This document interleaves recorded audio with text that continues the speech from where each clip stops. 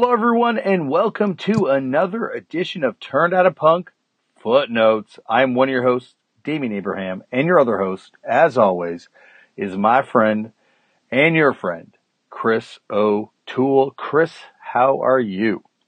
I'm doing good, man. How are you doing? Doing a little wiped out. Just got off a plane and hopped into this chair because I wanted to chat about our good friends, Sarde and Greg, with you. Yeah, it's kind of weird doing an episode about people that you see kind of regularly. Yeah, I think that's what I love about this episode is that's why I think this one, the conversation is just so flowing, and I don't know, I thought it was a fun one. Yeah, that's good.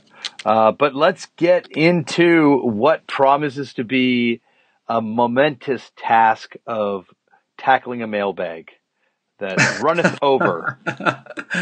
Yes, but first, because we always forget, I think at the top, we need to say to reach us. Oh, yeah. It's turned out a punk footnotes at gmail.com, and we receive a fair amount of mail. We're very thankful for that.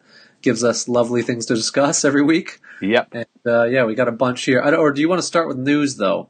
I guess we do have news off the top before we tackle the mailbag. So let's do the news first. Okay, Chris. Take it to the news desk. Okay, I'm not going to do the first one because you mentioned off air that you have this. So I kind of want you to take Okay, why not? Well, so I'll do the first one. I guess, we're going to, I meant if you want to set it up, but Chris thought it would be a great idea to run through some of the amazing books about punk, specifically Los Angeles punk. I think all of these detail Los Angeles punk that we're talking about today. Yeah, seems it. That just have come out in one giant splosh of books. So I guess the first one, which I'm reading right now, just got off the plane with it in my hand, and I was reading it while I had to stand in the customs line. Keith Morris's book, My Damage, which he wrote with Jim Ruland, and it's like a story of punk rock and story of a punk rock survivor. Sorry, I don't have my glasses yet. Oh, there they are. Throw those on right now, Chris. Yeah. There we go. Story of a punk rock survivor, and it is an incredible book. I tell you, it really reads like Keith is just sitting there telling it to you. I like when there's personality that does a book and it is like that. There's a few out there that I've found to be that way. Yeah, I always thought he was the oldest member of Black Flag, but it turns out he's 2 years younger than Greg Ginn. Huh. I wouldn't have thought that either, but okay, cool.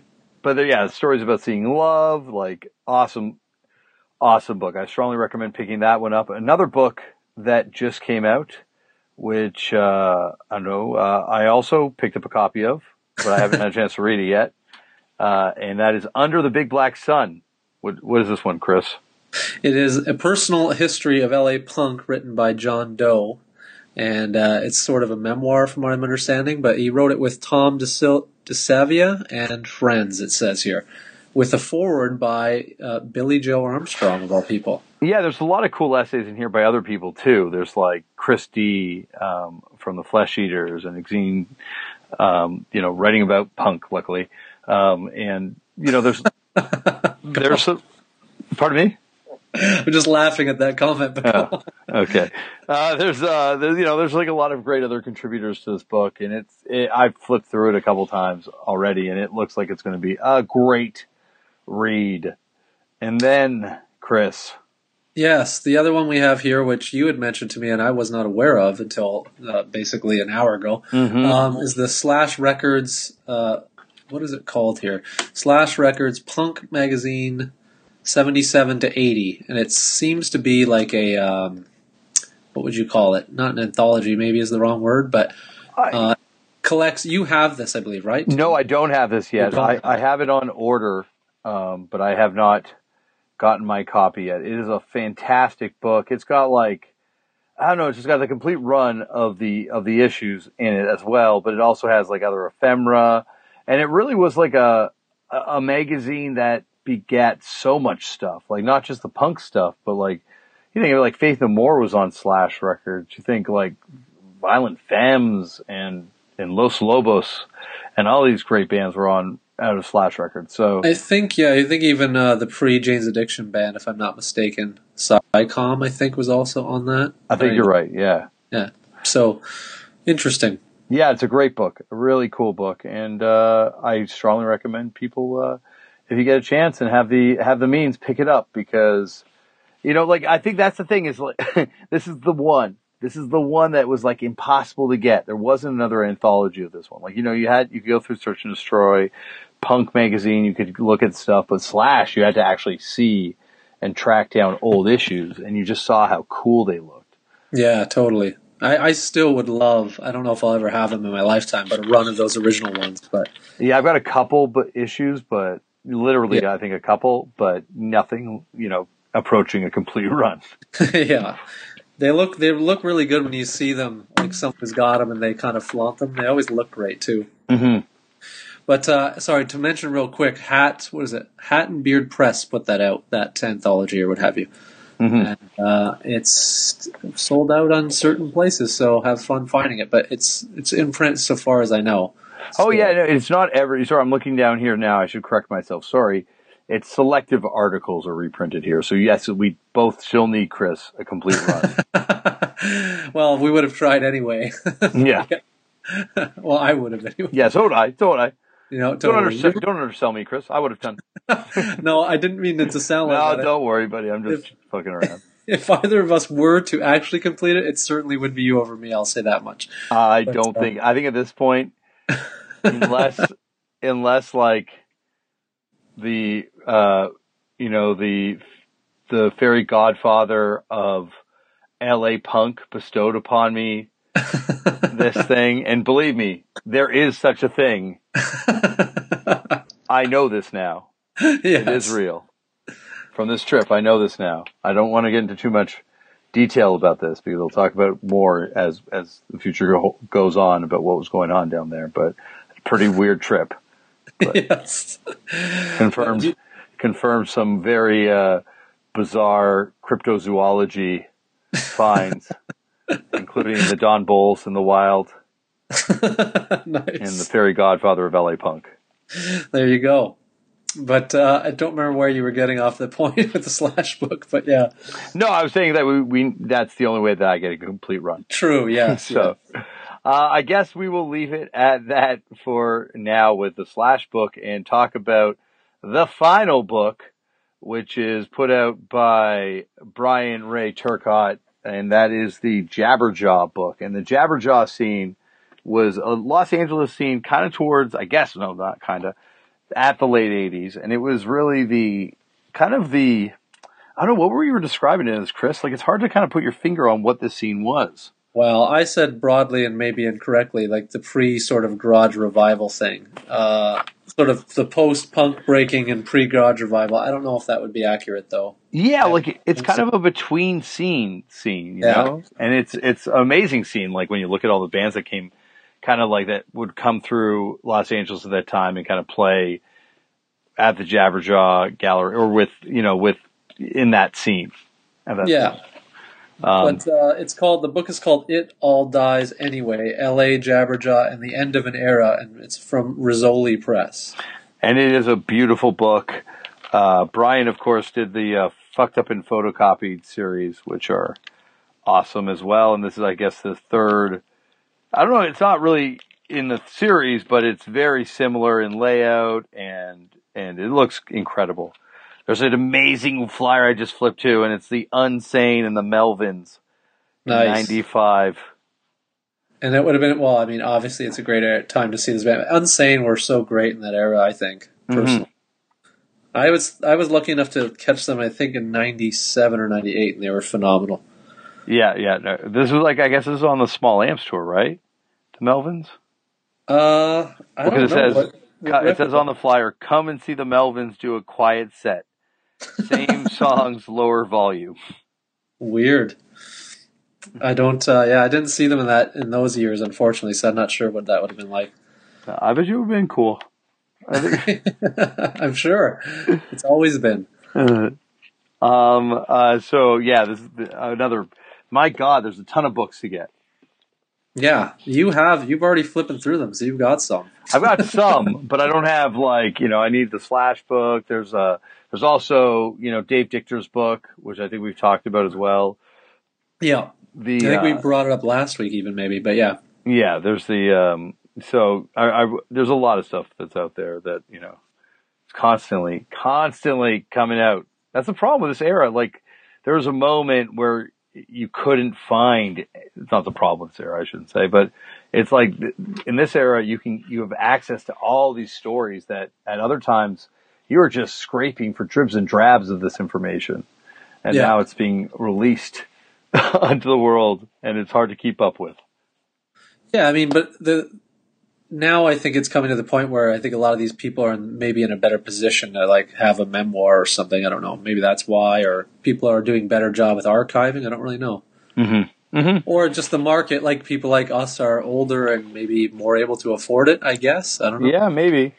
I want to get this Harley Flanagan book too. Yes. Oh, how did I forget that one? Yeah, what is that one called? It's called Hard-Core, Life of My Own. That's right. Oh, for shame. How did I forget that one of all the ones?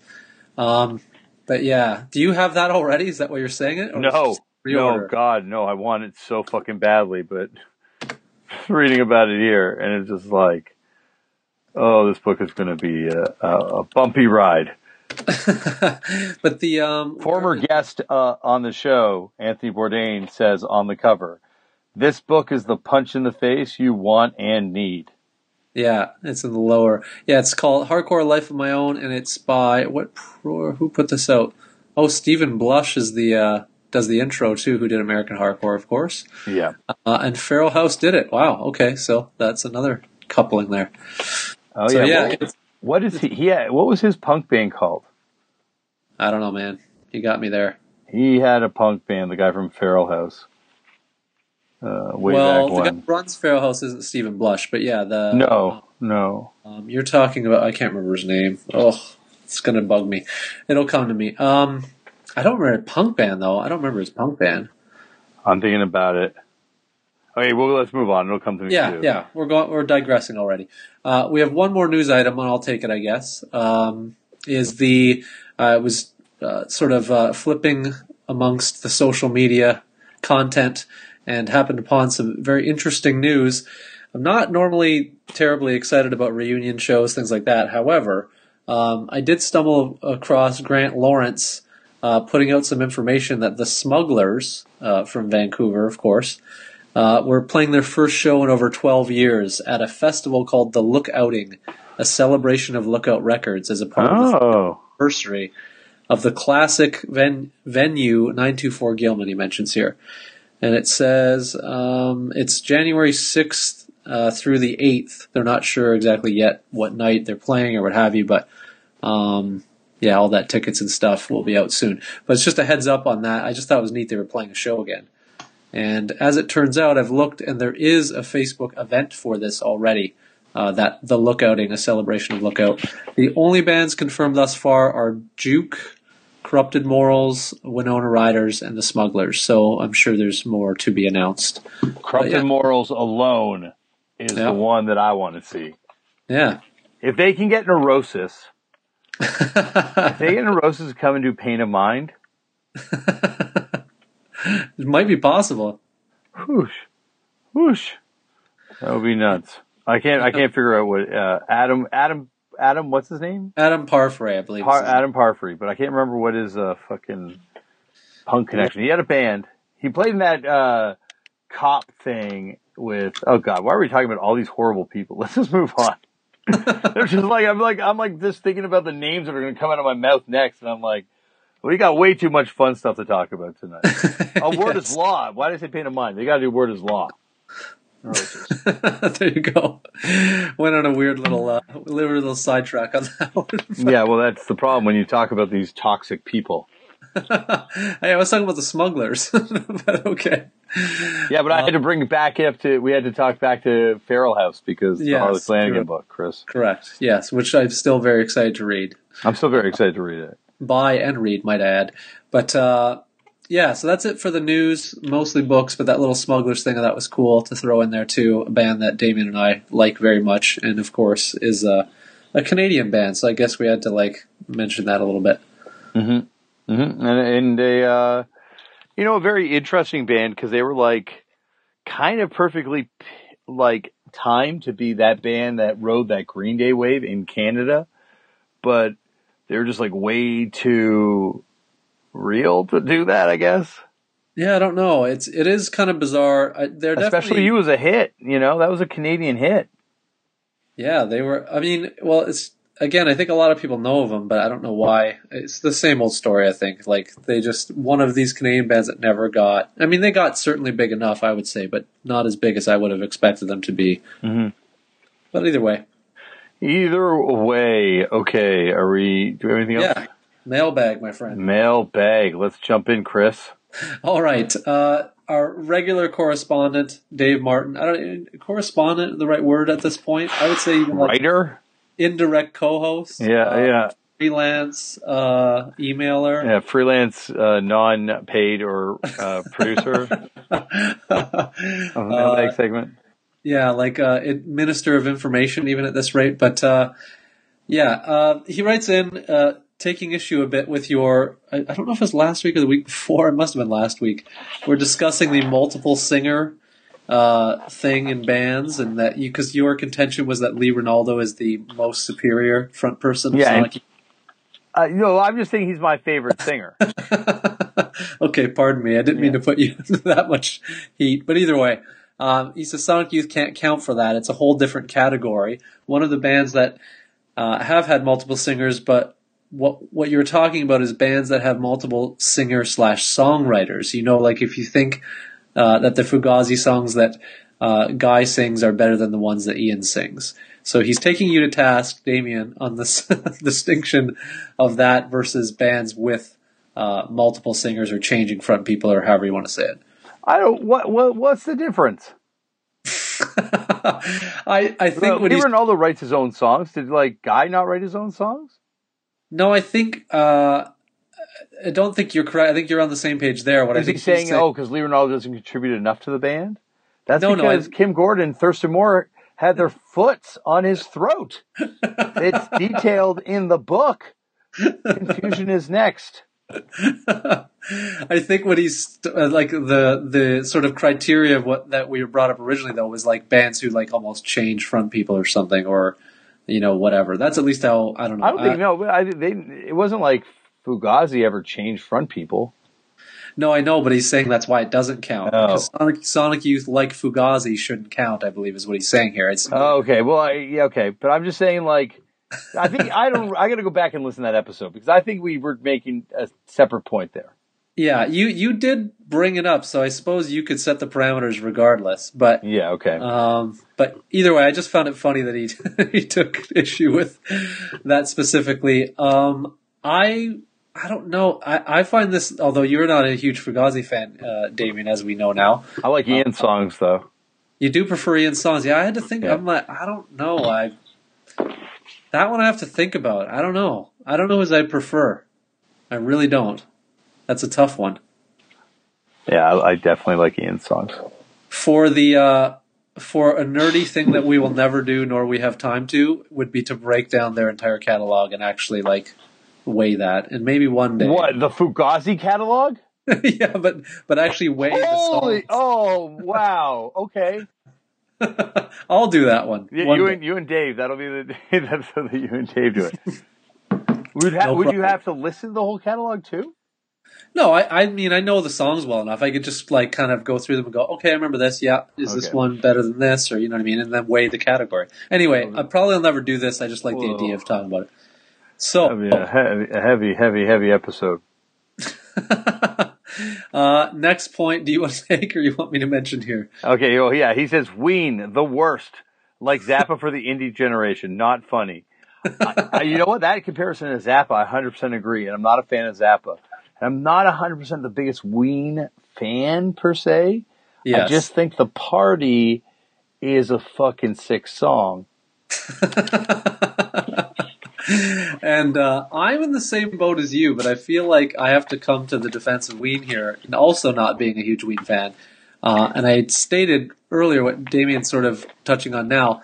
If only for Z-Rock Hawaii, I would have to back Ween because I think that's exceptional, that collaboration.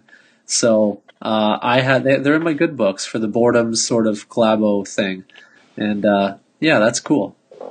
Don't they have like is it like the Moist Boys? Is that their punk band or something? Or Yeah, there's another. Yeah, they have. I can't remember. I don't own any of that stuff, but yeah, I've heard of it. But the Z-Rock Hawaii LP is great. Or CD, whatever, however you want to say. I don't even know if that came out on vinyl. It did not, as it turns out, from '96. But yeah, I just, weird band. I don't need to die on the hill defending Ween, mind you, but yeah, come on, Chris.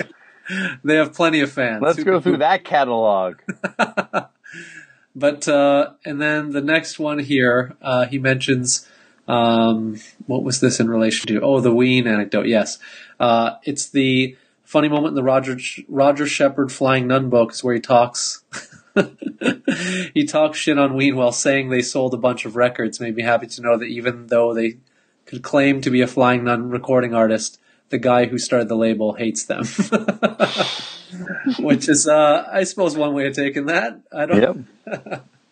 And then the last bit you wanted to go on here. And you can take this. Well, yeah, Dave wrote in to say that we mentioned Eric Andre on the show before, and that Eric Andre had been an intern at Matador Records at a time, which is amazing because and then he also brings up the fact that to him the most important intern that they ever had was Talbot Adams, who's a member of the Royal Pendletons, Dutch Masters, Jeannie Jeans, and the Black and Whites, as well as has some great solo records. And so Dave loves Talbot because Talbot to him is a true punk, and I agree. But here's my point. Matador interns. We have Eric Andre, Talbot Adams, Michael, the guy who started Mishka, was an intern there too. And then Ezra from Vampire Weekend. Oh, wow. I didn't know any of that. What a run, eh? Yeah, it's an interesting list. It's kind of a weirdly diverse list, too. Yeah, but it goes to show if you want to have success in your chosen field, intern at Matador Records. Maybe don't be on the label. I jest. I think, I don't know. I'm not touching that one. Anyway. But yeah, great email as usual, Dave. You continue to be the wind beneath our wings here on the show. Mm-hmm. And I love that you absolutely take us to task whenever possible. More so Damian than myself, but nonetheless. Yeah, well, you know what, Dave? Anytime, buddy. Anytime. I'll die on the Ween Hill for the party. Unafraid. So the next email here, do you want me to take or you want to take? Sure, you take it. All right. Subject is Zine Anthologies and the Middle Class from Steve in California. In 1987, when I was a 15-year-old kid getting into punk, one of my main sources of info and images was Flipside 10-year anniversary issue. The Flipside issue, pardon me. It wasn't really a proper anthology, but it compiled interviews and features from the first 10 years of the zine. One band I came across while thumbing through the issue was The Middle Class. I immediately recognized their singer Jeff as a guy who worked at Compact Disc Warehouse in Orange, a store I frequented. He was a quiet, unassuming guy who gave no impression of a punk past, and I was shy. I was a shy kid, so I never approached him about it. Also, I hadn't heard their music and assumed they were just a second-tier OC punk band. I also shopped at his brother Mike's, who sadly passed away a few years ago, vintage store called Out of Vogue in Fullerton several times before realizing the Middle Class connection. Oh, that's awesome.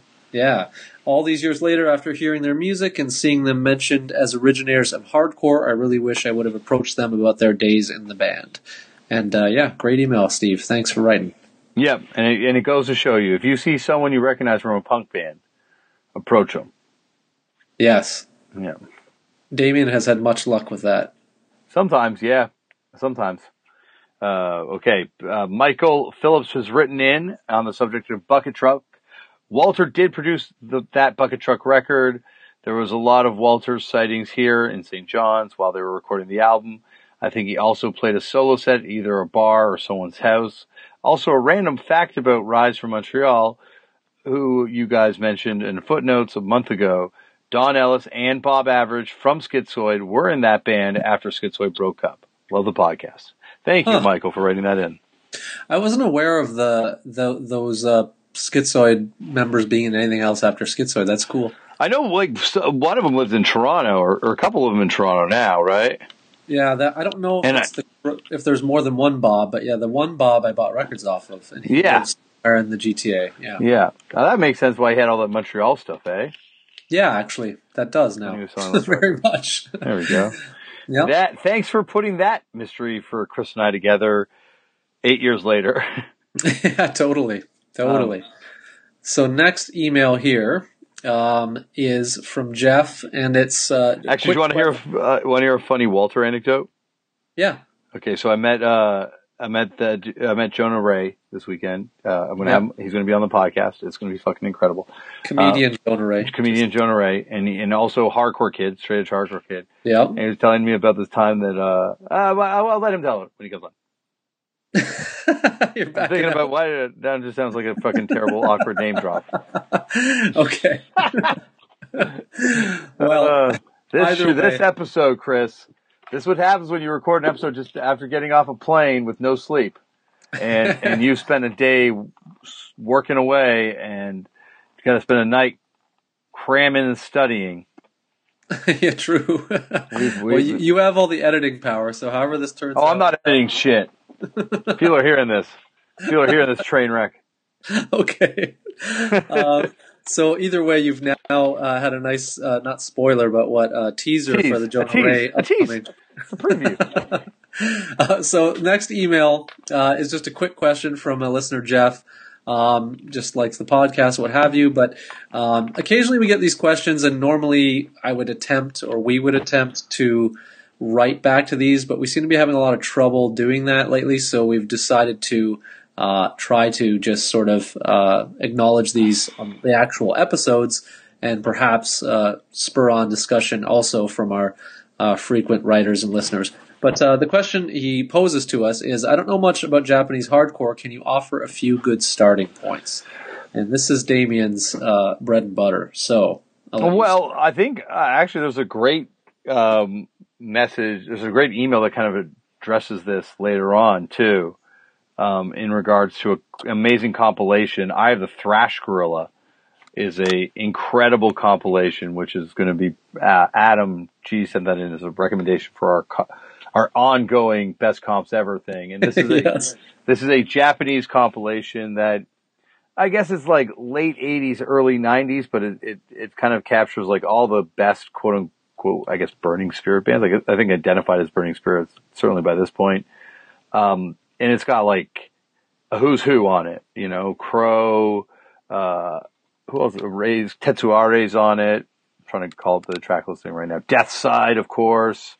Who else is on it? Do you have it, Chris? I don't have it in front. I do not have it. I looked it up. I don't own this. It has Death Side. I don't read. I can't read that one. SOB Nightmare. No, that's Tetsuare.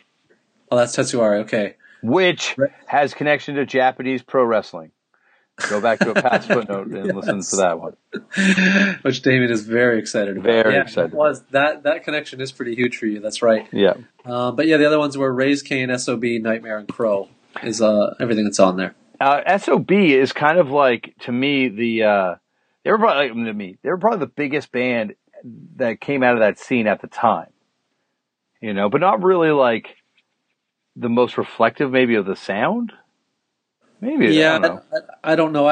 If I were like there, I really like that. I guess it would be a 12-inch or is it LP? Leave Me Alone or Don't Be Swindled. Well, both those are great, but that sort of Selfish era record stuff is all great. But yeah, SOB. I don't know. This is not the first band I think of when I think of this. Weirdly. Well, at the time though, they were like the band that had like first record on Rise Above Records was their 7-inch Thrash Night, and they did a split with Napalm Death back then, and they toured Europe.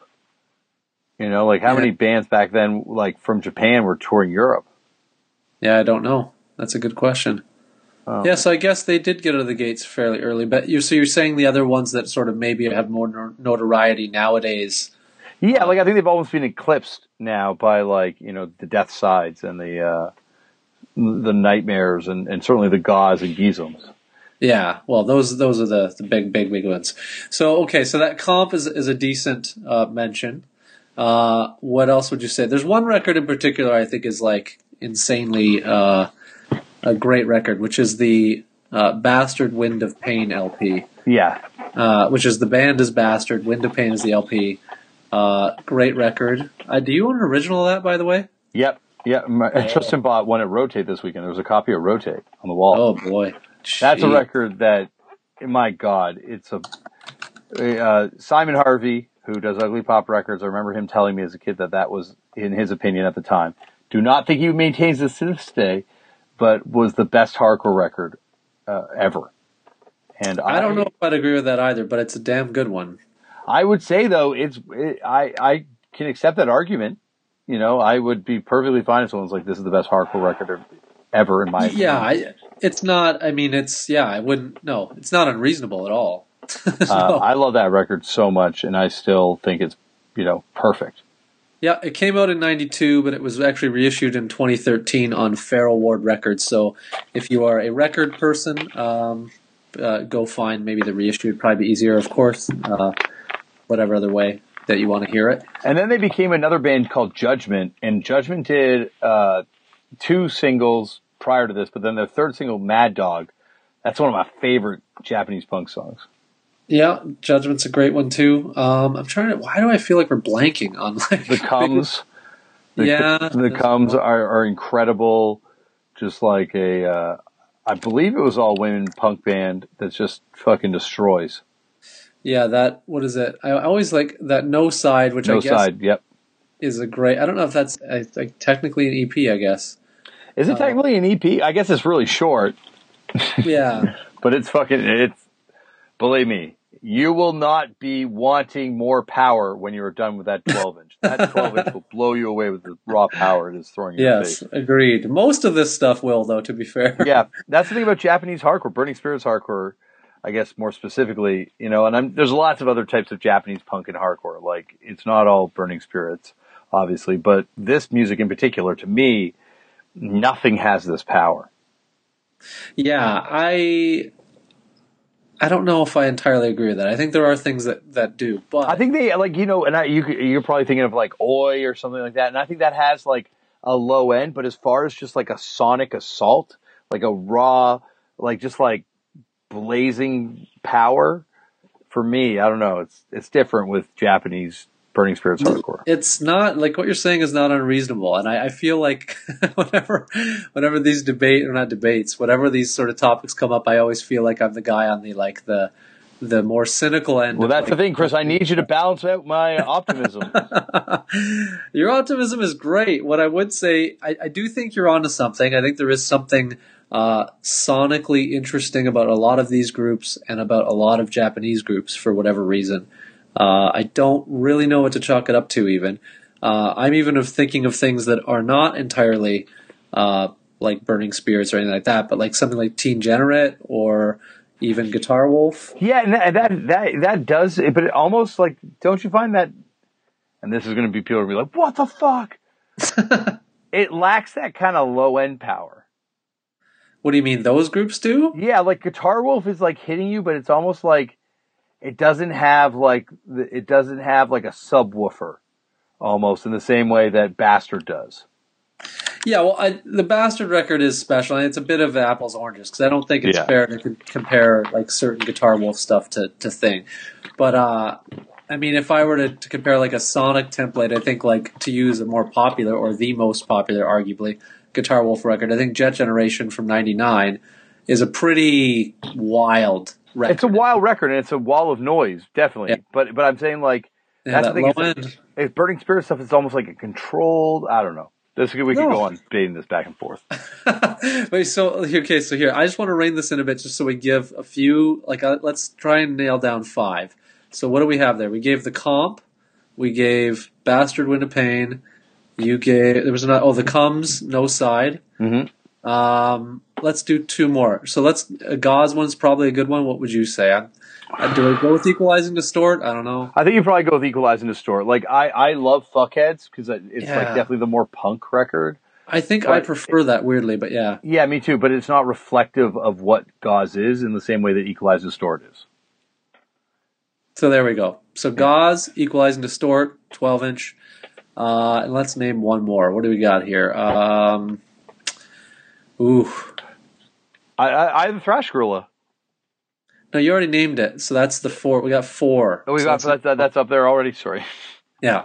So we can go with what? Death Side, Lip Cream. Maybe. Yeah, I'd say no, because Death Side's on the comp. Okay. I have Thrash Gorilla's got a Death Side part covered. I would say, I don't know, it's Lip Cream or Giesem. Like, yeah, it's a tough choice. Well, maybe let's name 2. Well, because I think like, yeah, maybe we need to name 2. Lip Cream. Okay. Well, the Giesem one is a no-brainer for me. Yeah, me too. So you gonna name it? Or you want me Detestation by Giesem. Yes. That's for those who don't know. In the internet age, GISM as an acronym, and the album is called Detestation, of course. Yeah, great stuff. And then what was different, wildly different than this stuff. Yes. Like it's not like it doesn't really pre-foretell this music in anything but energy, I would say. Yeah, I think I agree. And you're going to go with a Lip Cream one? I don't know. I'd say Lip Cream. What would you like? You're saying Lip Cream too, I guess? I don't know. See, like for me, there's too much. We're going to ask for 5 more wishes for the 5th spot. Yeah, I don't know. Yeah, we can. I mean, I'm just thinking of the other stuff we're like leaving out, but I think that's a good starting point because I think if you get into any of this stuff, you will then go, okay, this, and then you'll be on the right track. And there's a lot of amazing comps. Like that's the thing about Japanese hardcore is there's just like an incredible breadth of comps, and a lot of times there's multiple songs by bands on these comps. And yeah, it's a great kind of entry point for getting into it. And there's a lot of reissues now, so I'm sure any record store would kind of have any cool record store, decent record store would have, this sounds really pretentious, but would have a good selection of Japanese punk rock and hardcore. Yes. To be fair, though, mail order you could do too if you definitely can't find it, right? So anyway, all this stuff is on Discogs if you can't find it, even the reissues. So look there if you're hurting or if you're in some area where there are no stores or what have you. But yeah, so I think that's a good 5 starter. Mm-hmm. I agree. But there are plenty more. There are way, way more. Should we get into this Beast of a Dave Martin email? Yeah, man. Or David Up email. David Up, yeah. The other Dave we know. The other Dave.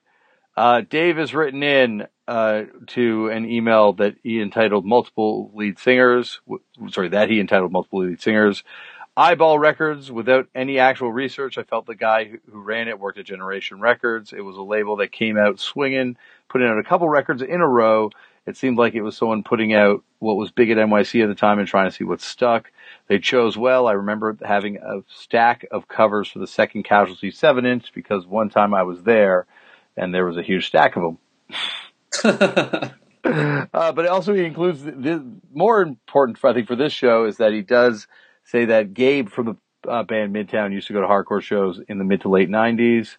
And also My Chemical Romance were from North New Jersey and had some sort of connection to the bass player Graham from Fast Times, and I guess saw his pre-Fast Times bands and looked up to him and stuff. But that would be a great episode for Turn It Up Punk.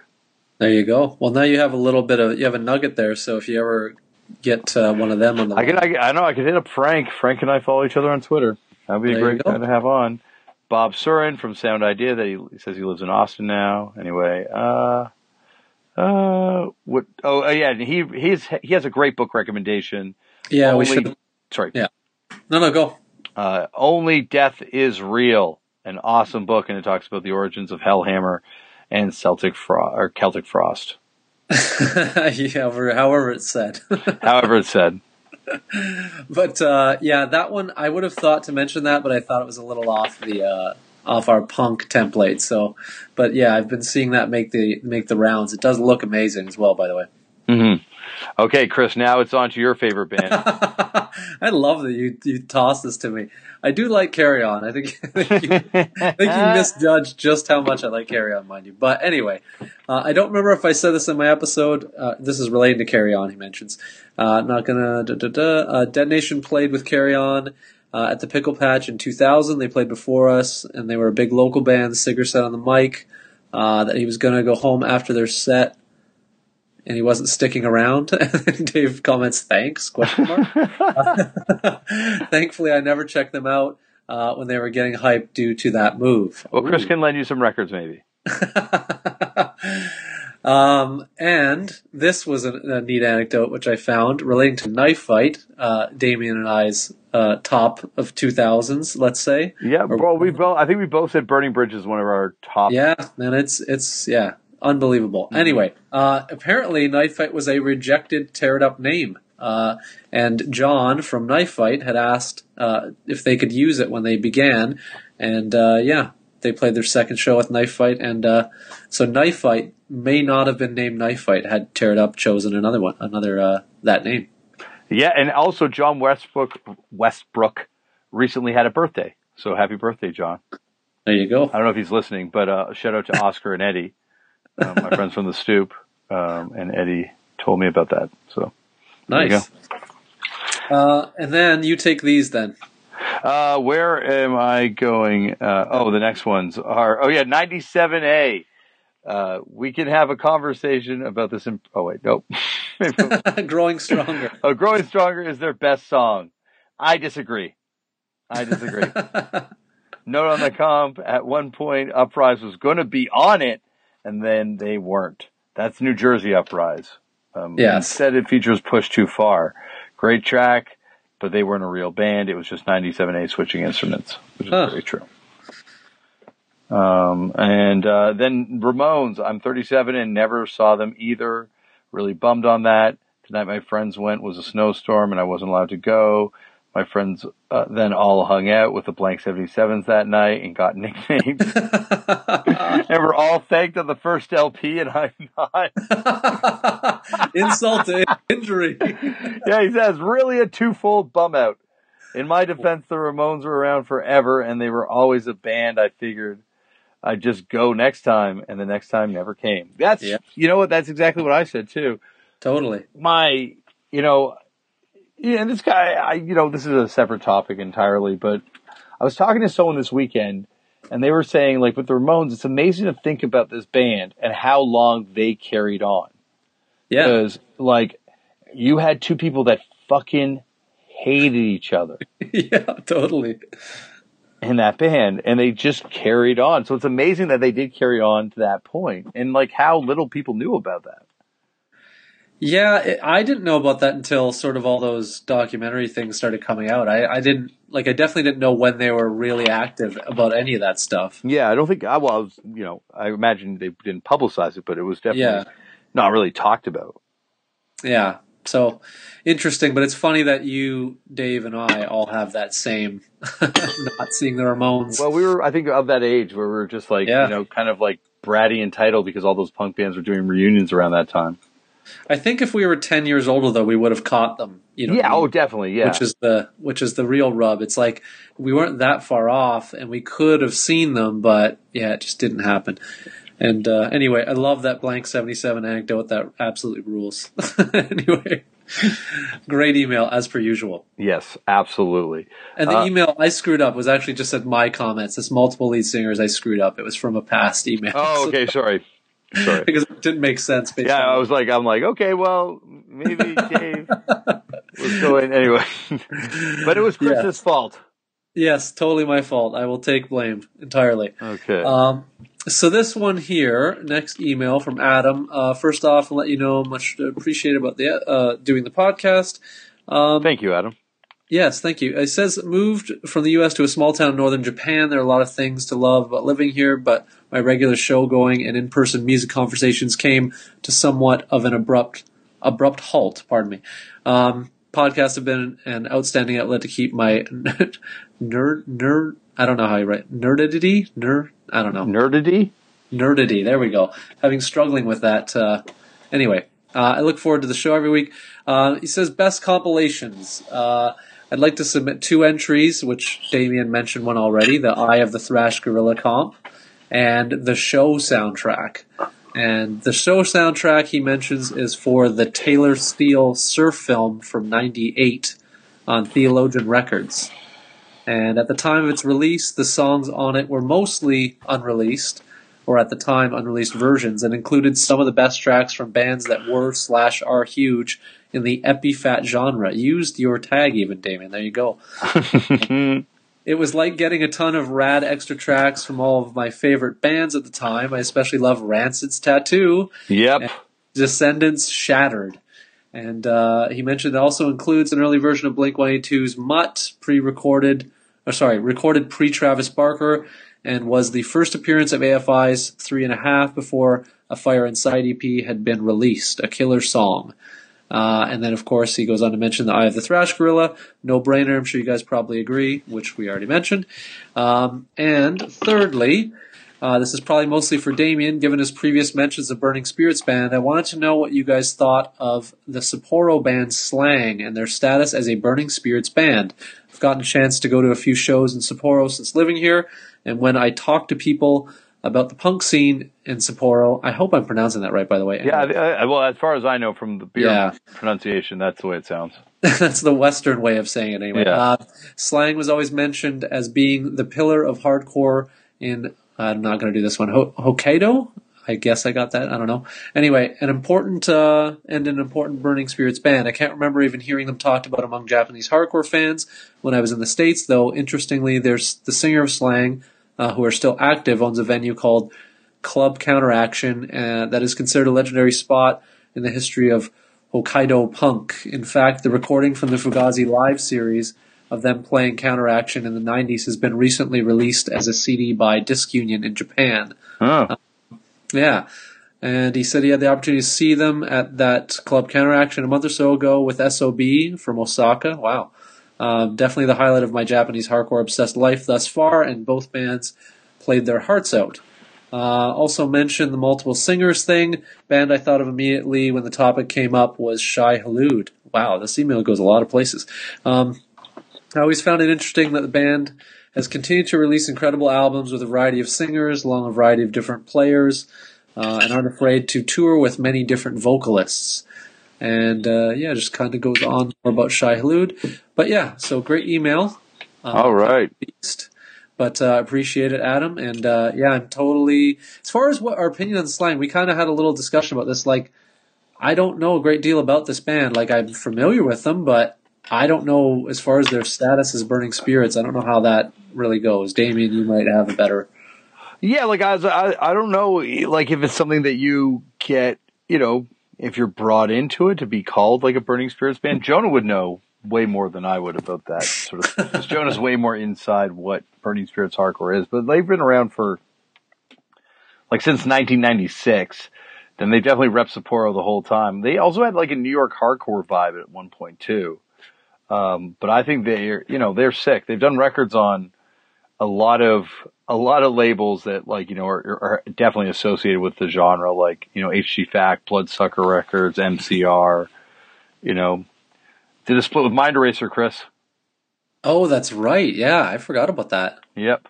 And 25 to Life, Damien. And 25 to Life. They're the band that bridges Chris Corey to 25 to Life. But yeah, so there's a lot of splits here. World Burns to Death. Yep. Extreme Noise Terror. Stagnation. Mm-hmm. But yeah, a lot of releases. I don't know a lot of the nuance about this band as far as what they're considered in Japan. Obviously, I don't know much about Japan this from a personal level, but yeah, I don't know. I've never been nothing against this group. I've just never really gotten into them, apart from hearing the odd thing. I had the Immortal Sin, which are Schizophrenic Records from here, released in 2008. But yeah, I don't know a great deal about them personally. Well, I love them and stuff, but once again, I don't know if it's like you could just call yourself a Burning Spirits band. You have to be brought in if they are brought in, if they want to be brought in. I don't know. Yeah. Maybe if someone knows, try to email us about it, and we'll try and get to the bottom of it. And I'll ask Jonah. See him tomorrow. In the meantime, Jonah will be consulted. There we go. Jonah might even be a Burning Spirit band now at this point. Yes. Has he been anointed is the question. Yeah, has he been anointed? That's true. So, next email. There's 2 quick little ones left. All right. Brian J. has written in with a Bricks footnote for the Bricks Footnote show. Joe Rogan has a punk connection. One day I was listening to his podcast and he was talking about this crazy yoga instructor that he is friends with that had some band that plays crazy, heavy, fast music. And then he says he's talking about Ray Cappo and I lost it. So Ray Cappo and Joe Rogan are friends. I guess that is Joe Rogan's punk connection for us right now. That's what we're going to have to leave it at. Yes. It vindicates you, though, on the point that I think you mentioned something about Joe Rogan and related to punk last week. I can't remember. Well, he was my favorite character on News Radio at certain points. Oh. I love that show so much, though. It was a great show. Agreed. It was like I think one of the low-key best shows on network in that time period. I can't think of what it was up against offhand, but yeah, it was pretty good. People don't care about this. That's Returned Out a Couch Potato. Yes. The last email here, nostalgic view on a band from Josh. I like the conversation when it came to the nostalgic view on a certain band and how, looking back, you regret not going to certain shows. Are there other bands or shows that either of you can think of that you may not have gone to that you regret today, or any band in history? I will start up the convo. I had tickets to see Warped Tour 98 in Wisconsin, I believe, and I missed because of funds. Completely regret. In the long run, would love deeper dive into this from both of you. So, on that note, this is what we got going on, Damian. You can take the first thing here. There's like plenty of shows that I missed going to, but I think that's part of it. You know, I missed I didn't go to see Rock from the Tombs when they came through. I really regret that. I didn't travel to go the final mosh with my friends when they went. You know, there's I missed a lot of things to circumstance that weren't even necessarily money related, just either being busy, whatever, with plans of some other nature. Yeah, you're not going to see everything. I think that's the thing I've had to eventually kind of realize it as a point. And so I think with that came a lot of peace about all the stuff I missed. True. I'm just trying to think of of any one that sticks out in my mind of missing. Good Lord. That's a tough one to think of off the top of my head, to be honest. I'm sure there's something. It's escaping me right now. Maybe it'll come to you and I as we go on, maybe. Mm-hmm, mm-hmm. Yeah. I don't. Sorry that we didn't deliver on that, Josh. No, sorry, Josh. We'll work on it. But, because that's the thing. It's I'm trying to think of other stuff I missed going to. I was going to go to Fiesta Grande one time, and I didn't go. Regret that. And it's always because of lack of funds or scheduling issues or anxiety issues or, whatnot. Yeah. I think I've gone through a good stretch where there was a lot that I wanted to see. For me, it's a lot more like out-of-town things, like you were saying, things that would have been 8 hours away that maybe I should have gone to in hindsight, but I never did. But yeah, offhand, as far as most local stuff I've wanted to catch, I've caught. Can't think of too much.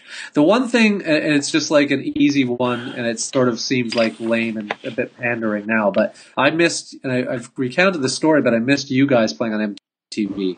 And I've already recounted this. Oh, yeah. But it was completely not really, it was a terrible traffic situation. I could literally not get there.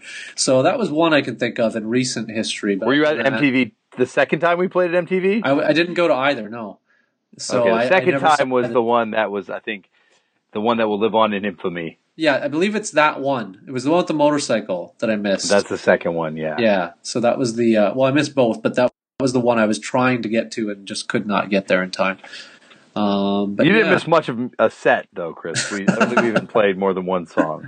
It was like the infamy, though. You know what I mean? It'd be to me, it was to a smaller degree, like missing Fear on SNL or something, because I was like, didn't catch the right train. It just seems like such a kind of a bummer. That's all. Well, I appreciate you putting us in such esteemed company. It was the quickest comparison, but yes. It's just like, back in the day when you would have, and you look at that footage of Fear and you see John Brandon on the stage. You look at our footage and you see Warren from Molested Youth. And you can segue this right into our guests. Oh, yeah. Is Greg there too? Greg, well, he's probably there. I don't know if he's in the footage, but he plays in a group called S.H.I.T. Yeah, that's true. He also does. Warren also plays in S.H.I.T. Yes. With Greg Benedetto. Yes. One of our two guests today, also Sarde. They are the, I guess, like brain trust behind the amazing Not Dead Yet Fest. And it's kind of growing every year. Yeah, I believe so. I found it funny that they felt it wasn't as big as it was last year. I don't know if I would.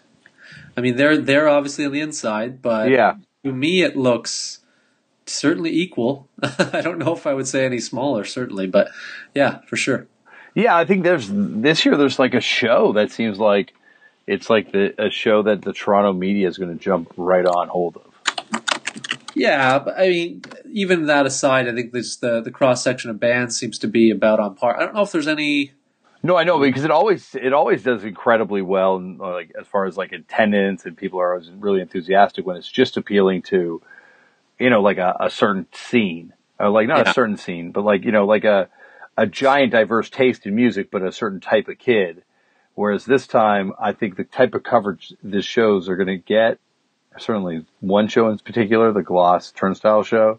Yeah. It's going to be, I think there's going to be a lot of people there, just like normal Toronto, like normals and hipsters. No, agreed. I think, it does have wide appeal for sure. But it is a great fest even aside from that. Like, I think I've probably been to it every year that it's existed, I believe. I can't think of a year that I haven't. Mm-hmm. Because it came. You've played probably a good number of the years it's been in existence. Yeah, I played. I don't know how many times, but yeah, a couple, I think. But I go every year regardless. But yeah, there's some cool stuff this year that I'm looking forward to that I haven't seen yet. I'm hoping to catch it. That band Power is kind of interesting. I don't know if you heard them. I believe they're Australian. And that band Knots from Memphis are great. And I don't know if I'll be able to catch them, but they're awesome too. Those are the ones that are kind of my highlights so far. Yeah, like it's once again like a time where I learn about a million bands I had no idea about, or get to see bands I only heard a couple songs by. If I get to go to at all, I seem to always have a kid right around then, or be on tour. I've gotten to go to stuff over the last few years because they also. I think the cool thing about the festivals, and they talk about this podcast, so this isn't just me bragging. It does have that kind of like weird connection to the fucked up weekends that we used to do. Yeah. And because of that, they book a lot of the bands that were kind of part of that scene. So I've gotten to go and see a lot of those bands over the years and hang out with friends and stuff. So it does feel kind of like, like part of that, it vaguely always feels like a homecoming. Yeah, I think like that's a kind of a good first talking point. Maybe is like I've always I don't say this as any as not giving them credit for doing their own thing, but I've always viewed it in my mind as a continuation of that. And I think I went to every one of those too. I believe. Mm-hmm. So yeah, either way, but yeah, it's a good fest. So I don't know where we want to parlay after this. Gushing about how much we like that festival. Yeah. Well, no, I think we can kind of just jump right into the episode. But if we did want to go on that point, is that I think the thing was that makes this festival and what let's be honest, Mike and Pesci and other people did most of the hard work on Sandy, and I did help book some of the bands. I'm definitely going to take credit for that. But I didn't do a lot of the actual hard work. But like, what those festivals did was, it brought like DIY music festivals here. Like there was no sponsorship. There was no It wasn't like North by Northeast or Canadian Music Week or one of these music industry things. It was just like bring up bands that you like from all over North America, all over the world at a certain point, and people will come. People will be into it.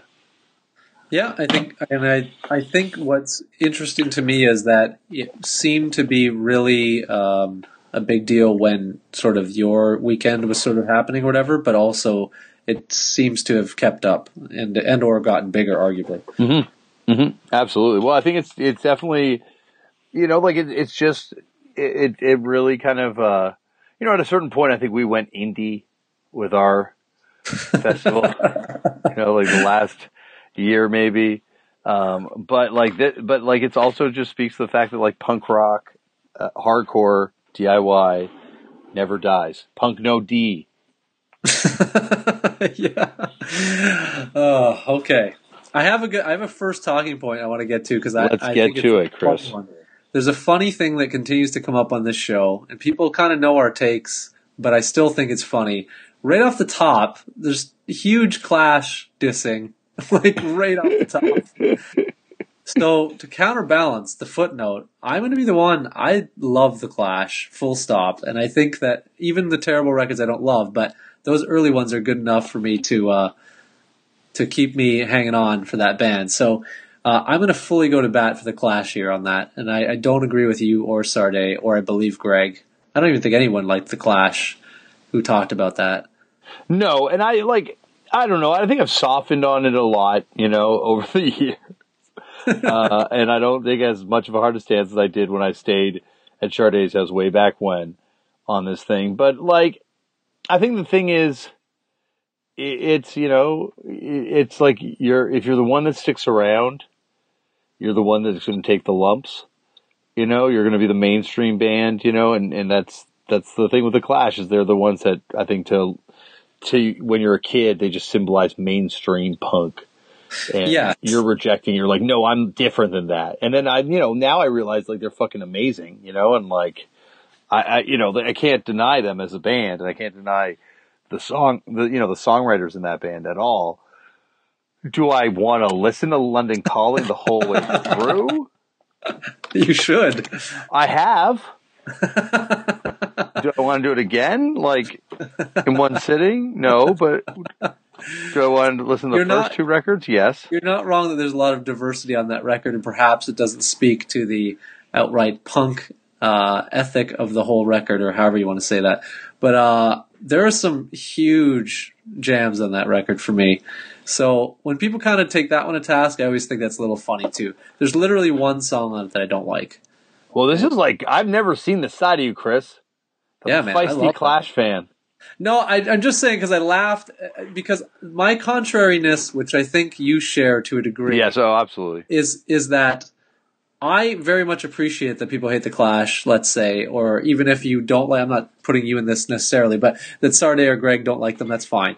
But I think it's funny where, for me in 2016, maybe it's because I talk to you a lot and you you don't like the Clash, but I feel like that's the more pervasive opinion to have. It's kind of like the modern take of the I only like Keith Morrison Black Flag thing that was like really in vogue a decade ago. So my thing is like, I'm okay with people feeling that way, but you kind of also, and again, I don't feel this way because I love this band too, but like I don't see those same people trashing the Sex Pistols as much or trashing. I'm trying to think of anything else. Yeah, because that Sex Pistols record, taken by itself, is perfect.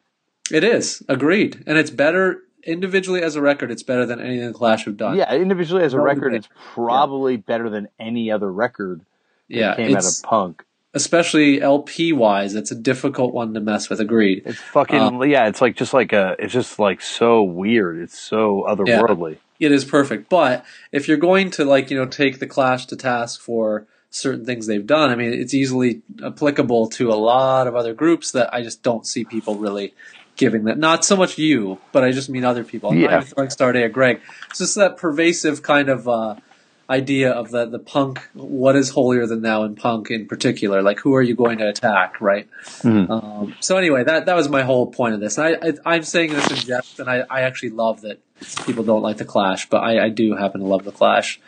for whatever reason. Well, fuck you, Clash lover. There you go. Fair enough. I'll take it. JK. But Just hey, kidding, Chris. First two LPs are huge, and Those London LPs are Calling, great. which you can pick apart, and I would still say is a strong record, but it definitely is more of a pop, pop kind of record rather than an outright punk record. But Clampdown, that's a huge punk song for me. Yeah, they've got some great songs like the whole way through. Like, and I can't, just because it's not for me doesn't mean I'm saying it's bad. Oh no, I agree. But it's it's no GI. Agreed. Agreed. If I'm gonna look for a record to throw on, I'm like, I don't know. Anyway, we will never ever ever resolve this one, Chris. No, take one. I just thought it was funny to mention off the top. Absolutely, a good point. I guess I'm gonna go with. Should I go Brampton? Yeah, let's talk Brampton, the city of Brampton. Ooh, okay. Where are we going with this one? Well, I guess. Actually, no. Let's before we go to Brampton, let's do Saskatchewan because Sarde's originally from Saskatchewan. Okay. And we didn't really bring up. And so actually, someone wrote in to correct this that I Spy is from Saskatchewan. So yeah, or I think. Hold on here. I want to make sure we get this right. I believe they said Regina. I just want to make. I'm trying to think who wrote in that. But yeah, there was before moving to Winnipeg. They said. Mm-hmm. Yes, they are from. Yeah, Regina before moving to Winnipeg, is the quote to be exact. So I want to talk about I Spy. Yep. I Spy, great. I was kind of amazed that there was no love really when you threw that one out. I know. I was kind of bummed out that no one really jumped on it either. I guess maybe is it nostalgia like that for that band? But I never saw them.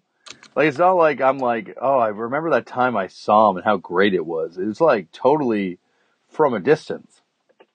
I don't know. I think the thing I like about that group is that when they seemed to be functioning, what they were doing was like, I don't know. To me, it just seems like one of those bands that is sort of lost to obscurity a bit. And I realize they probably had a little bit of popularity, but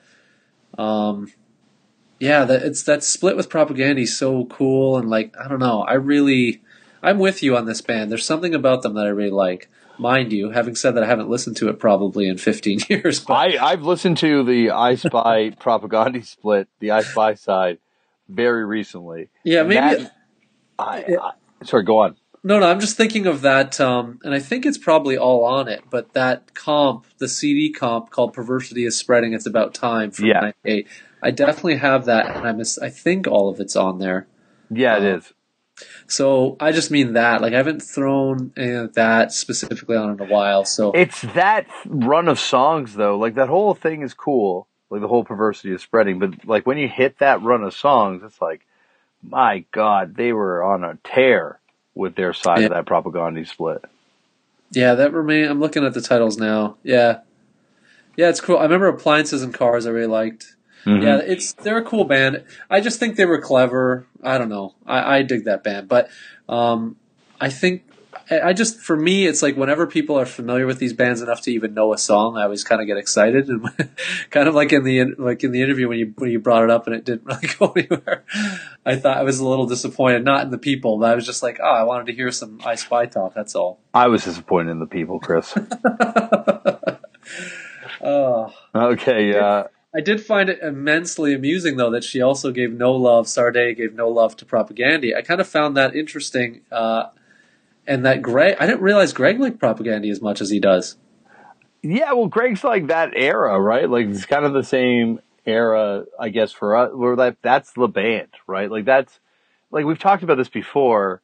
Yeah. And I guess it's late. Dillinger 4 comes later and is much more of a pop punk band, in song, like, their approach, like maybe melodic hardcore band or whatever you want to call it. But I don't think they're melodic. I would say they're much more of a pop punk band than Propaganda, which is more of like the quote unquote, melodic hardcore. Yeah, I think there's a bit more like metal-y things in Propaganda as well. Mm-hmm. And they're like they're like amazing. They're like, you listen to those lyrics compared to some of the other shit that was going on, like at the time.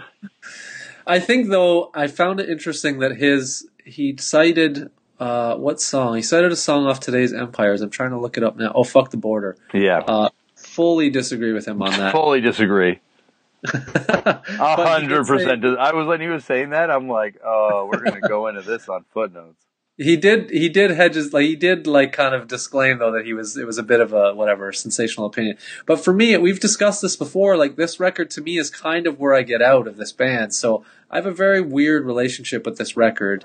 So I don't the record for me from this band is Let's Talk More Rock.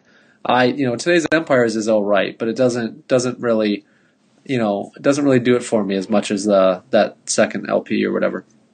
Yeah, I don't know. I think that second LP is perfect, but Today's Empires, Tomorrow Ashes has some songs on it that I think are, like, the lyrics are just fucking incredible. And, like, just like the takedowns of stuff that they do in that record, it's just like, I don't know, I think that's where Chris really found, as a lyricist, I think that's, like, where he kind of found a vulnerability, but that worked for it in a really amazing way. Yeah, like I can't debate it. It's just not. It's like you with certain things. It never hit me as much. Yeah, I remember being really, really super excited when this came out. I was really anticipating it, and it's one of those records that for me, and again, this is not an indictment of the people. It's just, it was one of those things where a record, you anticipate, and it comes out, and it's not to say even that you're let down, but it just is not what you expect. So for me, this one never hit me as much like other people. But like you're saying, there's some solid stuff on it, like lyrically especially, no debate. But some of it for me didn't hit. I don't know what it is. But I think this is the best sonic template this band ever did. I'll say that. If I were to give someone, if someone didn't know this band, that would be the record I would tell them to listen to. Yeah, that's the most coherent statement, I guess. As a record, I mean, not thesis, whatever statement. It's just like every, John K. Sampson was gone, so you didn't have those songs in there to kind of break up what they were doing. Even though Todd's songs came in at that point, but Todd's songs I think blend a lot more with what their sound was. Yeah, and Todd's songs are hard, and that's cool. But again, not that John's weren't, but yeah, you're right. It just the sensibility did change. But for me, still, I don't know what it is. That Less Talk record is the one, but it's probably maybe my age, or I don't know, at that time, or I don't know, whatever. But it's that 1-2 punch where it's like, consider someone else, stop consuming animals, and you're like, this house is still going, it's relentless, and because you knew Nation States, and you're not even at that song yet. And it's already that good, that record. It's already that fucking good. Yeah, the running time on that record's great too. It's a short one, but it just packs the punch. Oh, it packs a million punches. It's whoosh, whoosh. That's a great record. But yeah, so I don't know who brought that point up, but that's my take on the Propaganda thing. Who brought that up? I guess it would transition from I Spy. Oh, yeah. Okay, fair enough. So I guess that was my point, so it's your point, Chris. Okay. What should I wanted to, because I feel in case we don't get through the episode entirely of all the points we want to get to, I mentioned to you something earlier. There was a group that you guys mentioned in the interview while I was listening, and it was like yelling, laughing, and sort of yelling. She mentions a friend who has a band called Rogue Nation, or had a band called Rogue Nation, whatever, 10, 12 years ago probably. But they played in Hamilton once at the basement of Sonic Onion, and I brought this up to you pre-recording, but I have a flyer that unfortunately I couldn't dig up, and hopefully I will find, because I will definitely forward it to your brother to put up on the Tumblr or whatever, but fitting that you mentioned sort of a vague familiarity with the band, but there was a gig that you were supposed to play with them in a former band of yours, or sort of maybe still ongoing band in a certain way, but Anyway, Criminally Insane were billed to play with this band and some others. I can't remember who. And I went to the show in anticipation of catching Criminally Insane, who did not show up. So, Damian, what says you? Yeah, Criminally Insane, I think is probably more dead than alive at this point. I would be very shocked if there's another Criminally Insane moment. But I have no recollection at all of booking that show. So maybe I did? I will, when I dig up the actual proof, it's going to be funny because I can't remember the exact lineup, but I just remember going and then kind of finding out mid-show that you guys weren't showing up and I was bummed. But, yeah. Maybe I can't see myself booking that, but it probably was me. There's like a slim possibility it was too long. And there's an even slimmer possibility that someone just made up that we were playing and we were never actually booked to play. I don't know, yeah. But it's always been one of those mysteries. But flyers do exist. I still have one. And I have allegedly. No, allegedly. It exists, my friend. Until I see it. And it's not, I believe it even, if I'm not mistaken, I believe it even sub-bill. So it could not be another Criminally Insane because I think it even mentions the... At the very least, it mentions, I believe, the No Warning connection on the flyer. Well, then it's definitely DeLong booked it. Yeah, so either way. Interesting anecdote for the listeners who are super nerdy, and that's a funny me being let down by Damian not following through with a gig probably 13, 14 years ago. Well, Chris, if you want to come over to my house sometime, I'll yell those songs in your face. Sure. Okay. It still remains my favorite project of yours, by the way, and you're well aware of this, but anyway. I know, which is shocking to me. That is a very, I don't know, that or the Overtime demo are the two most random things I think I've ever done. Yes. Speaking, I don't own that. If anyone has that, I want that, so hit me up. But, or hit us up and I will figure that out. Yeah. But, yeah, Damian doesn't want it. I have one copy. I definitely have kept a copy of that one. It's in my, I'm looking at it right in front of me because I have a strip of No Warning, As We Once Were related demos, and that's in there too. But speaking of back to the earlier email really quick because it relates to this point, that is one. I never did ever see Criminally Insane play. Every time, which has been very few times, if not only 2, maybe 3 times you've played. I was either at a show because you played, or your demo was out when there was a Rivley show once. I did not see. I don't know if you guys opened or not, but I definitely came late. We opened for Fucked Up when it's a Fucked Up Schizophrenic record, the live record. Yeah, so I was at that gig, but I missed the opening, and then you guys played again later, much later in like the mid 2000s. I think we'd already played though by that point too. One time. Yeah, I went to the one show you guys didn't show up, and then every other time you've played, I've either just missed you or not been able to see you. So that speaks to that earlier email of stuff I've missed. But anyway. No, that's the thing. It's like it gets to a point where you're like, oh God, how do I not remember this stuff? But you're like, maybe I played a lot of shows. Yeah, I don't blame you for not remembering now, but it was very funny at the time. And I was never like pissed off with you guys at all, but I just thought it was very like fitting that I've never been able to catch any performances. Well, I promise you, Chris, you can come over and I will give you I'll give you a personal performance, a command performance. Well, I'm sure I'll be good without it, but either way. I would, yeah, anyway, next point. All right, next point. Let's move on to talk about, do you want to talk about, Under Pressure? Yeah, I don't know much about this band. I thought that when they got brought up, I thought it was interesting, but I don't know anything. Yeah, but they're sick. They're awesome. They're like a band. I'm trying to remember what labels they even did records on. But we stayed with them one time. I think we played with them twice, maybe only one time, unfortunately. But they're like a phenomenal band, and now apparently have gone on to become in several other phenomenal bands. And are they from Winnipeg or were they from? Okay, yeah, I don't know. Like again, I've heard the name in passing, but I don't know. I don't know them. Unfortunately, I don't own any records or anything. But so did you know them before going out there and playing with them or whatever? Yeah, they were kind of like making the like, I think they had a 7-inch out at that point. I don't think it, was as good as they would go on to kind of be, or gave as much indication at that point. Maybe it was. Maybe like it was killer right out of the gate. I'm just forgetting that first 7-inch. But yeah, they were a phenomenal band, and just like had that whole, Burning Spirit style hardcore. Like that's what they were trying to do. Like they were trying to become that type of band and try and get that kind of energy and sound. Yeah, it's weird here too because they existed in an era that is like Sound Pollution put out their first 7-inch. So yeah, we were definitely very familiar with them right out the gate.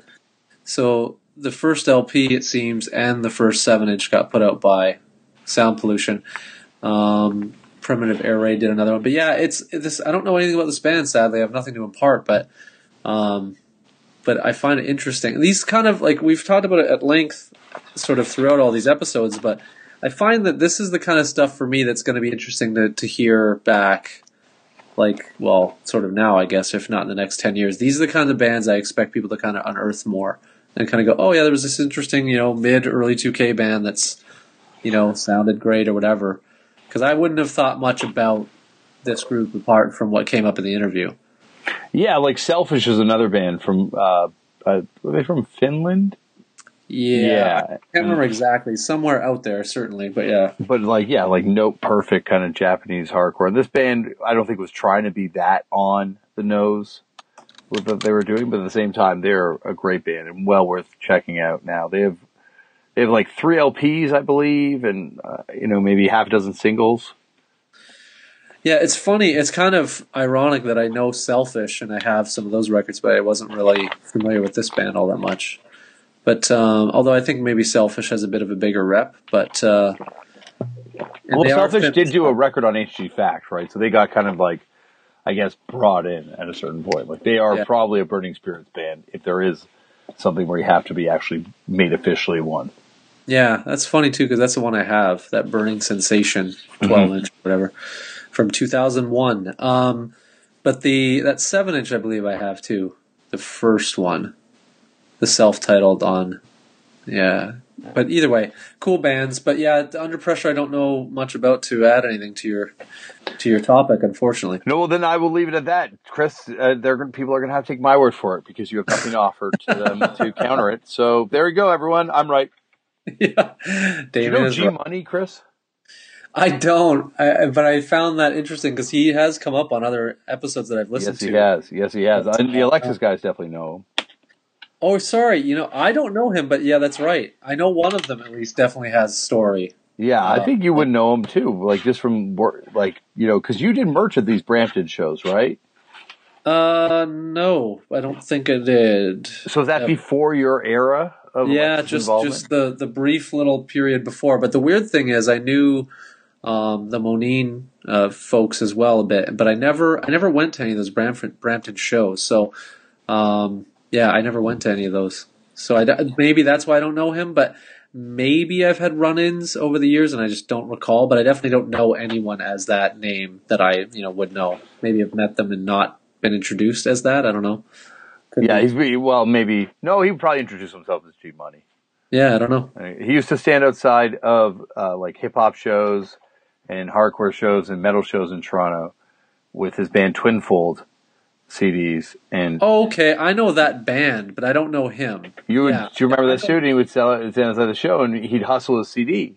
I know exactly who you're talking about. Yeah, I don't know him, but yeah, I know the band, and I know him to see. Well, you'll see him whatever in the late '90s, early 2000s. But yeah, I never knew him. But he was like, he was doing it like in a real way, and like hustling his CD and selling like hundreds of CDs outside of like a Wu-Tang show or like. Maybe not a Wu-Tang show. I'm trying to think of like what shows he would have been out in front of. Anyway, he would hustle his CD everywhere he could. Yeah, I do remember that, and I know of that band certainly.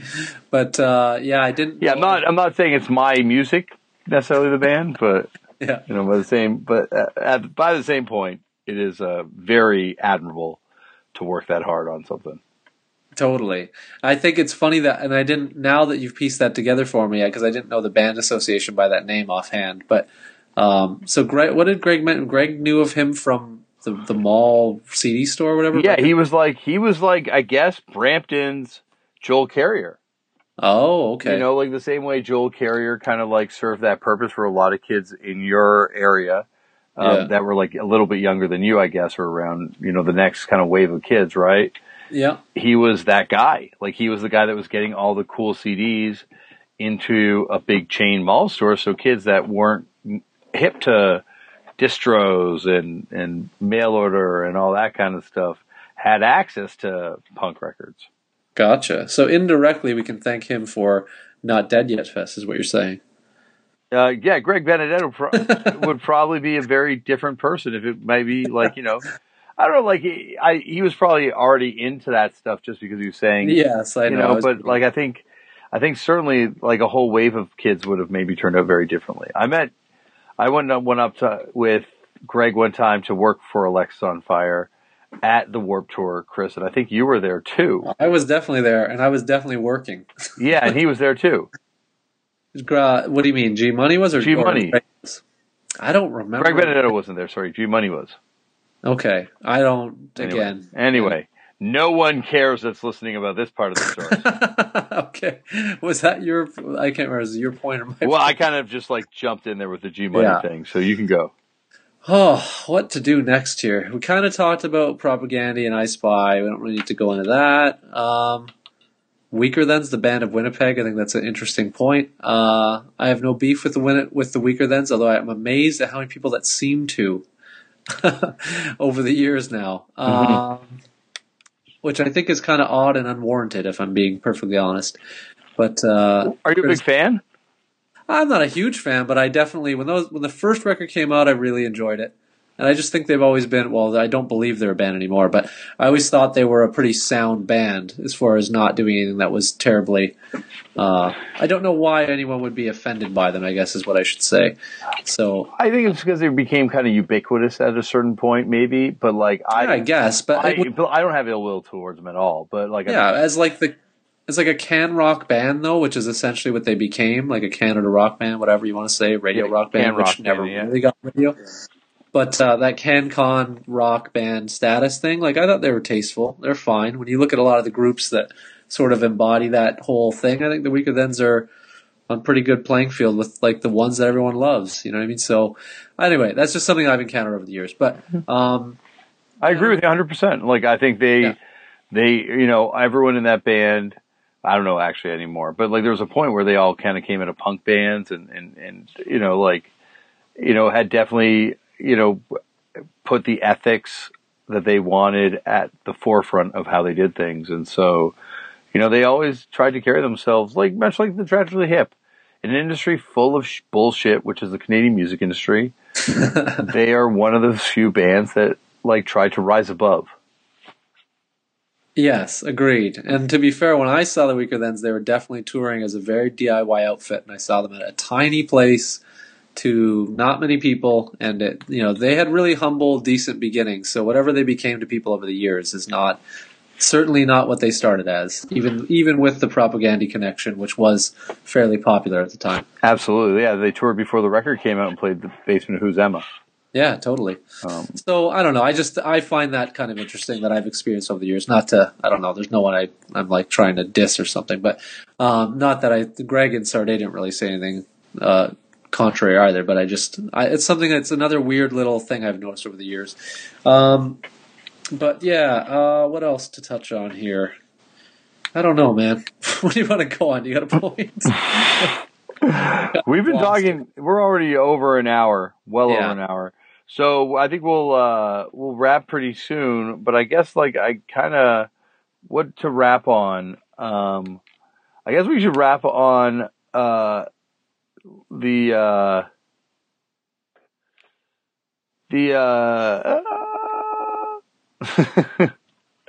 let's wrap on the return of drugs to hardcore era.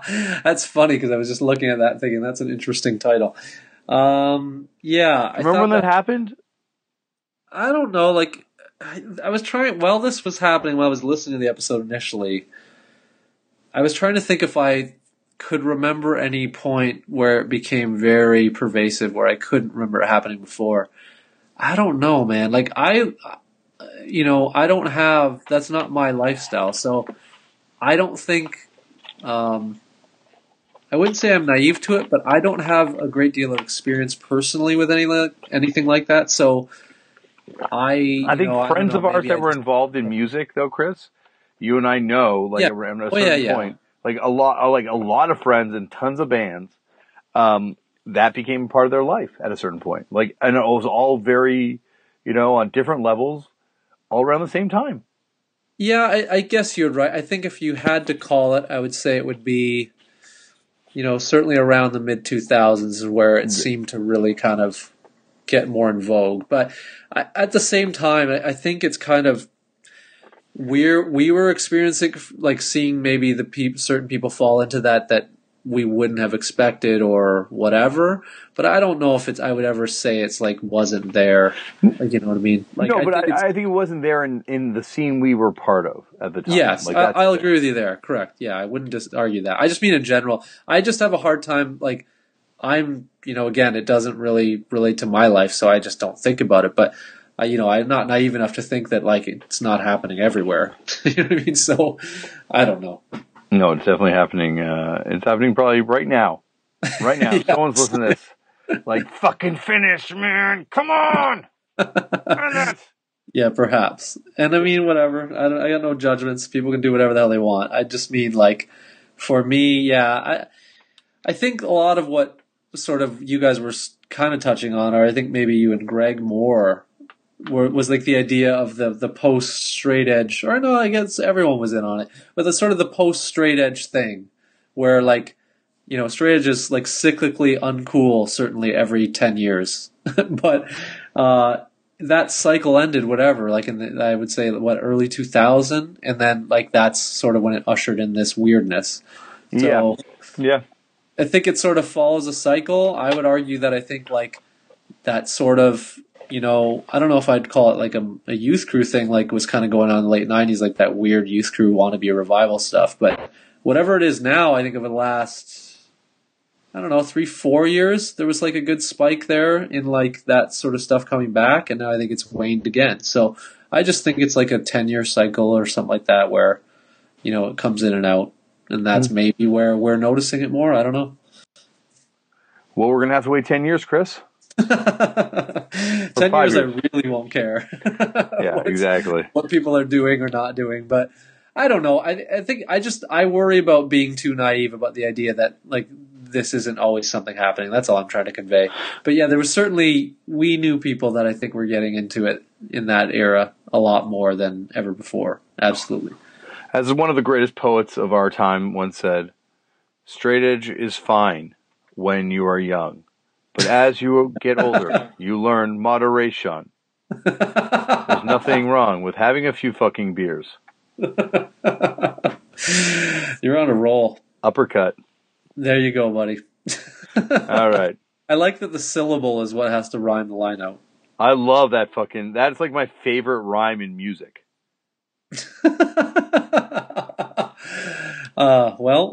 Right. I don't know if it's mine, but it's an interesting one. Well, you can have your Morrissey and you can have your lyricists. Give me I can't remember his name, the lead singer of Uppercut, but well, there you go. He is my Yates. Okay, let's I guess we're gonna call it. Yeah, I don't know. Sure. All right. So if this is gonna be it, everyone, if you want to get in touch with us, you can email us where, Chris? turnedoutapunkfootnotes@gmail.com. And if you enjoy this show, please subscribe to this if you use iTunes, write a review and rate it, and because that's a really great way to support it, and tell people about it if you think other people will enjoy this, because that's how you spread the word too. And you can follow me on Twitter @LeftForDamian and social media stuff, @LeftForDamian. You can subscribe to this show and get ready because Clobbering Time's coming back this week with a huge double episode, the Wrestling Punk Podcast, and also this week, coming out on Thursday, so coming out real soon, David Cross on Turned Out a Punk. Nice. It's good. It's really fun, Chris. Cool. You know what? He talks about Answer Me. Wow. Yeah. Very cool.